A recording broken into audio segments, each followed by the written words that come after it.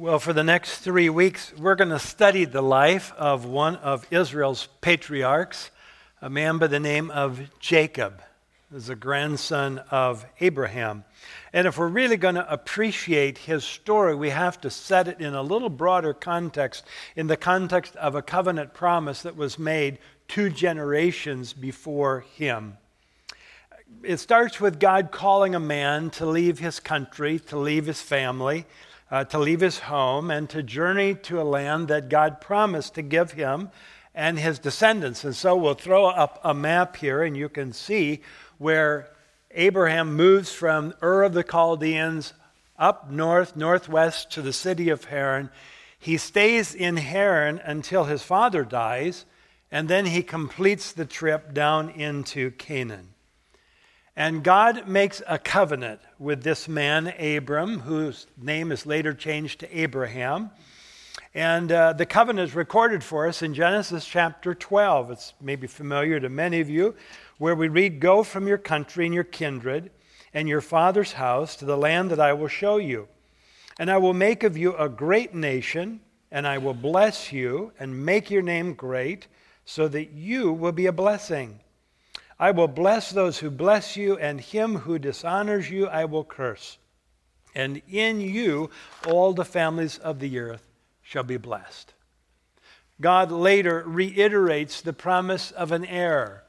And Genesis 15 records this profound and significant, far-reaching statement. "And he," that is Abram, "believed the Lord, and he counted it to him as righteousness."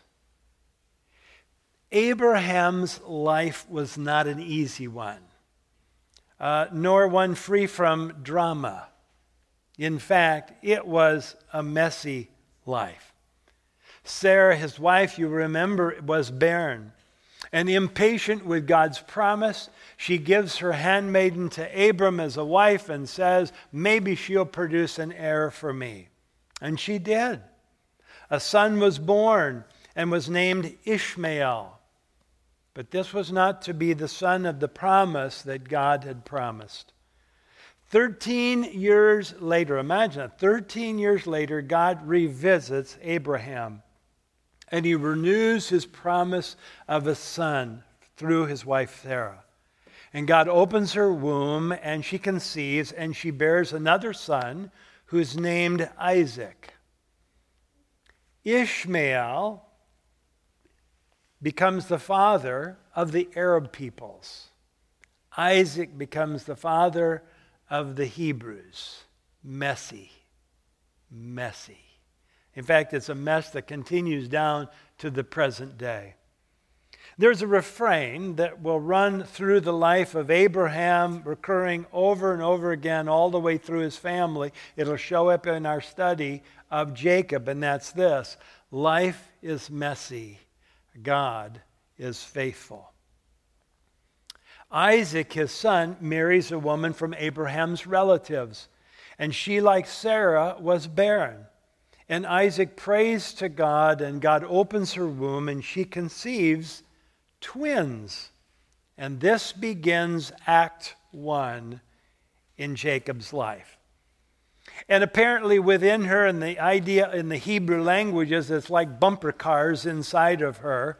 It's a battleground of these twins. And so she goes and she inquires of the Lord. And God gives her a prophecy concerning these 2 boys that are unborn. So if you would turn in your Bible to the book of Genesis chapter 25, or if you want to grab a Bible in front of you, the very first book in the Old Testament, Genesis chapter 25. And you're just going to want to keep it open there the rest of our morning, because we'll just move through a few chapters here. Genesis chapter 25. After Rebekah goes, and we're not exactly sure, scholars are not sure who she goes to, but gets this prophecy. But what we read starting in verse 21 is Isaac prayed to the Lord for his wife because she was barren. The Lord granted her prayer. Rebekah, his wife, conceived. The children struggled together within her. And she said, "If it is thus, why is this happening to me?" So she went to inquire of the Lord, and the Lord said to her, 2 nations are in your womb, And two peoples from within you shall be divided. The one shall be stronger than the other. The older shall serve the younger. Now that's kind of crazy because that's not the culture. But this is the prophecy of God. The text doesn't say. But I find it hard to imagine that Rebekah does not share this with her husband, Isaac. You know, she's looking out here for the family. And another reason I think she would do it is because the implications are enormous as things begin to unfold and the story develops. The Genesis account continues with the story of their births. Verse 24, when her days to give birth were completed, behold, there were twins in her womb. The first came out red, all his body like a hairy cloak, so they called his name Esau. They tended to pick names that sort of were descriptive. Afterward, his brother came out with his hand holding Esau's heel, so his name was called Jacob. You might have a footnote in your Bible that I do that Jacob means he takes by the heel or he cheats or heel grasper. I mean, that's what he's doing. He's trying to pull him back in. That's what I think is happening there. Isaac was 60 years old when she bore them. Now, in spite of the prophecy, or maybe because of it, Mom and Dad choose their favorites. Verse 27, when the boys grew up, Esau was a skillful hunter, a man of the field, while Jacob was a quiet man dwelling in tents. Isaac loved Esau because he ate of his game, but Rebekah loved Jacob. The dysfunction of parental favoritism produces the first of two incidents that will color the brothers' relationship for life. Verse 29, once when Jacob was cooking stew, Esau came in from the field, and he was exhausted. And Esau said to Jacob, "Let me eat some of that red stew, for I'm exhausted." Therefore his name was called Edom. Jacob said, "Sell me your birthright now." Esau said, "I'm about to die. Of what use is a birthright to me?" Jacob said, "Swear to me now." So he swore to him and sold his birthright to Jacob. And then Jacob gave Esau bread and lentil stew, and he ate and drank and rose and went on his way. Thus Esau despised his birthright. What is this thing, this birthright that he basically gives away? Well, the birthright was the oldest son's portion of the family's material estate that always went to that firstborn person who usually got a double portion of the inheritance. So according to custom, what Isaac would have done was to divide his estate into thirds, and Esau, the firstborn, would have gotten 2/3, younger a third. The other thing that was significant is that the firstborn, by birthright, also became the head of the family when Dad died. So this is a big deal. Jacob is selling it very generously to his brother for his birthright. The text doesn't give us any further information. I don't know. It's hard for me to believe that Esau is famished to the point of death, but, who knows? Maybe you've been that hungry. Obviously, he regrets later what he did. And when it sunk in that he'd given to his younger brother what was rightfully his, it must have really stung. It must have settled in his craw and becomes the source of jealousy and bitterness. Verse 34 says that Esau came to despise his birthright, what he had given away for a bowl of soup. Well, the story continues to unfold, and it leads to the second significant event. Now, Isaac remembers 60 years old, according to the text, when Rebekah gave birth to the twin boys. When we come to chapter 27, he decides that he wants to determine the future of God's plan.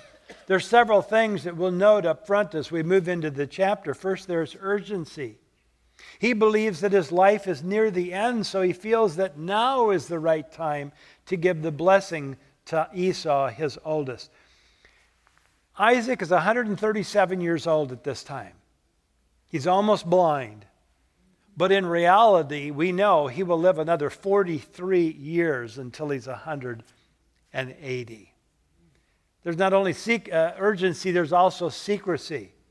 And what should have been done and declared in public, Isaac seeks to do in a tent, away from any scrutiny. Why?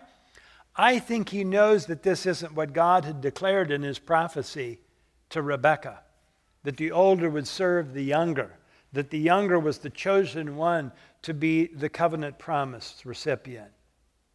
And then there's conspiracy. So in chapter 27, Isaac tells his son to go out and kill wild game, come back and prepare his favorite meal. And then he would give the blessing to Esau. But what Isaac hadn't planned on was a counter-conspiracy. The text says that Rebekah was listening.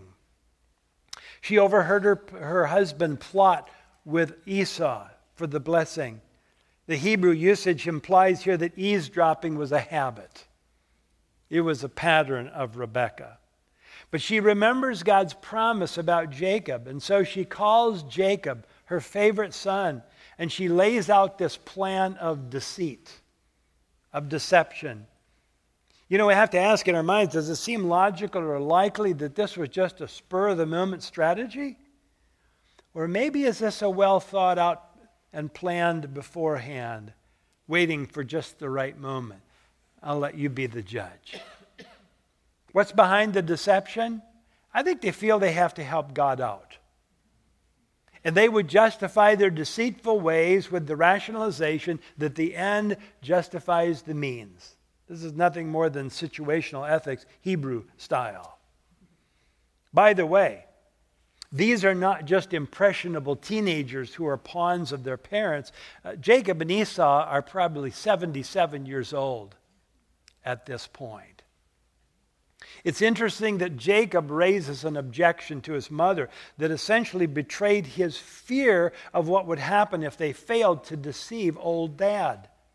It was failure that he feared, not honesty. You know, he's really not concerned about the right thing to do. What he is concerned about is getting caught in the lie.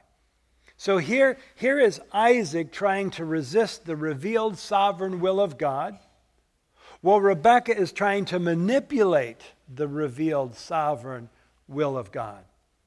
Isaac was unwilling to follow God's direction as to the covenant, and Rebekah was unwilling to trust God to bring the blessing to Jacob in his way and in his time. Oh, it's messy, isn't it? Life is messy. Rebekah and Jacob deceive Isaac into thinking and believing that Jacob was Esau. And Isaac gives the blessing to the younger, just as who promised? God did. Esau is steamed. Turn over to chapter 27. Look at verse 41. Now Esau hated Jacob because of the blessing with which his father had blessed him. And Esau said to himself, the days of mourning for my father are approaching, and then I will kill my brother Jacob. Fearing for her son's life, Rebekah convinces Isaac that Jacob should be sent away. After all, she reasoned, he should go find a wife among the relatives back in Haran. Verse 42. The words of Esau, her older son, were told to Rebekah, so she sent and called Jacob, her younger son, and said to her, behold, your brother Esau comforts himself about you by planning to kill you. Now therefore, my son, obey my voice. Arise, flee to Laban, my brother in Haran, and stay with him a while until your brother's fury turns away, until your brother's anger turns away from you, and he forgets what you have done to him. Then I will send and bring you from there. Why should I be reft of you both in one day? Well, Isaac at this time seems to come around to God's plan. And so knowing now that Jacob is going to get sent away, he calls him to give him the covenant blessing. You look in chapter 28, verse 3. He says to Jacob the younger, God Almighty bless you and make you fruitful and multiply you, that you may become a company of peoples. May he give the blessing of Abraham to you and to your offspring with you, that you may take possession of the land of your sojournings that God gave to Abraham. Thus Isaac sent Jacob away. Life is messy. The fallout of Rebekah and Jacob's deception is far-reaching. Esau is set on vengeance. Isaac laments the deception and his part in violating the covenant order of inheritance. But he cannot and will not revoke the blessing that he gave to the younger son, Jacob. And so Jacob flees from there to save his skin from his brother. Families divided, relationships severed. Tragically for Rebekah, most likely she never sees her beloved son Jacob again. And what she envisions is just going to be a few days or weeks perhaps apart, turns into 20 years. She'll probably die before he eventually comes home. I wonder if her own prophecy recorded in verse 13 comes true when she said to her son, "Let your curse be on me, my son," if they didn't find themselves successful. Life is messy. From a human perspective, would it not be fair at this point to think that God's divine plan has been interrupted, perhaps even circumvented by the heart and actions of a deceiver? Do you really wonder where this thing is going to end up? And so Jacob flees and he begins his journey to Haran. So now he's going from where he was down in Canaan. Now he's going northeast back up to his relative's place. He flees, but something happens on the way. Look at chapter 28, verse 10. Jacob left Beersheba and went toward Haran, and he came to a certain place and stayed there that night because the sun had set. Taking one of the stones of the place, he put it under his head and lay down in that place to sleep. The original, my pillow. And he dreamed. And behold, there was a ladder set up on the earth, and the top of it reached to heaven. And behold, the angels of God were ascending and descending on it. And behold, the Lord stood above it and said, "I am the Lord, the God of Abraham your father, and the God of Isaac. The land on which you lie I will give to you and to your offspring. Your offspring shall be like the dust of the earth. You shall spread abroad to the west and to the east and to the north and to the south. And in you and your offspring shall all the families of the earth be blessed. Behold, I am with you and will keep you wherever you go and bring you back to this land. For I will not leave you until I have done what I have promised you." Then Jacob awoke from his sleep and said, "Surely the Lord is in this place, and I did not know it." And he was afraid and said, "How awesome is this place! This is none other than the house of God, and this is the gate of heaven." So early in the morning, Jacob took the stone that he had put under his head and set it up for a pillar and poured oil on top of it. He called the name of that place Bethel, but the name of the city was Luz at the first. Then Jacob made a vow, saying, "If God will be with me and will keep me in this way that I go and will give me bread to eat and clothing to wear, so that I come again to my father's house in peace, then the Lord shall be my God. And this stone, which I have set up for a pillar, shall be God's house. And of all that you give me, I will give a full tenth to you." This appears, from what we know in the text, to be the first real personal interaction that Jacob has with God. I have to assume that his parents taught him about God, but it's here now that it becomes personal. That's certainly the case today, isn't it? Parents need to teach their children about God, but there is a time where we, as we grow up, have to have our own encounter with God. It's no longer our parents' God, it becomes our God, and that's, I think, what's happening to Jacob. Think about this encounter and the circumstances surrounding it. Jacob sets out on this journey, probably 600 miles in length. And he travels about 50 miles, maybe in 2 days, and then he camps in the area of Bethel. This is the place where his grandfather Abraham had also camped, where God had met him, and in response, Abraham had set up a pillar, a tower, a worship place, and worshiped God. But poor Jacob, he's all alone. He doesn't have the security of his parents anymore, of his father's position. his wealth. There's no servants. There's no family. I imagine there were all sorts of things that were going through his mind. Uncertainty, doubt, fear, anxiety, maybe regret of what had happened back at home, sorrow. Have you ever been there? Maybe you can identify with this sense of aloneness that Jacob feels. But it's at this time of loneliness and uncertainty that God comes to Jacob. And God speaks words of encouragement and assurance to him. And he restates the covenant that he gave to Abraham and that he gave to Isaac. And he indicates that Jacob now is in this line that will ultimately culminate in the coming of Messiah. This must have been a shocker to Jacob. I mean, when he thinks about the promise that God has made, it appears that he has nothing of which the covenant promised. He has no land, he has no possessions, he has no family, he has nothing. But here's the point. Life is messy. God is faithful. I'd like to suggest that there's a very important concept that we have to consider about Jacob's life that also applies to you and to me in the 21st century. And it's this, put it together in a diagram. Over our lives is the cover of God's providence. This was a theme, if you were here when we did our study of the book of Esther in the Old Testament. Karen Jobes in her commentary writes, throughout history, God fulfills his covenant promises through his providence. When we speak of God's providence, we mean that God, in some invisible and inscrutable way, governs all creatures, actions, and circumstances through the normal and the ordinary course of human life without the intervention of the miraculous. God made a covenant promise to Abraham. His divine will, purpose, and plan would not be derailed, would not be thwarted. And what happens here is that God uses messy lives.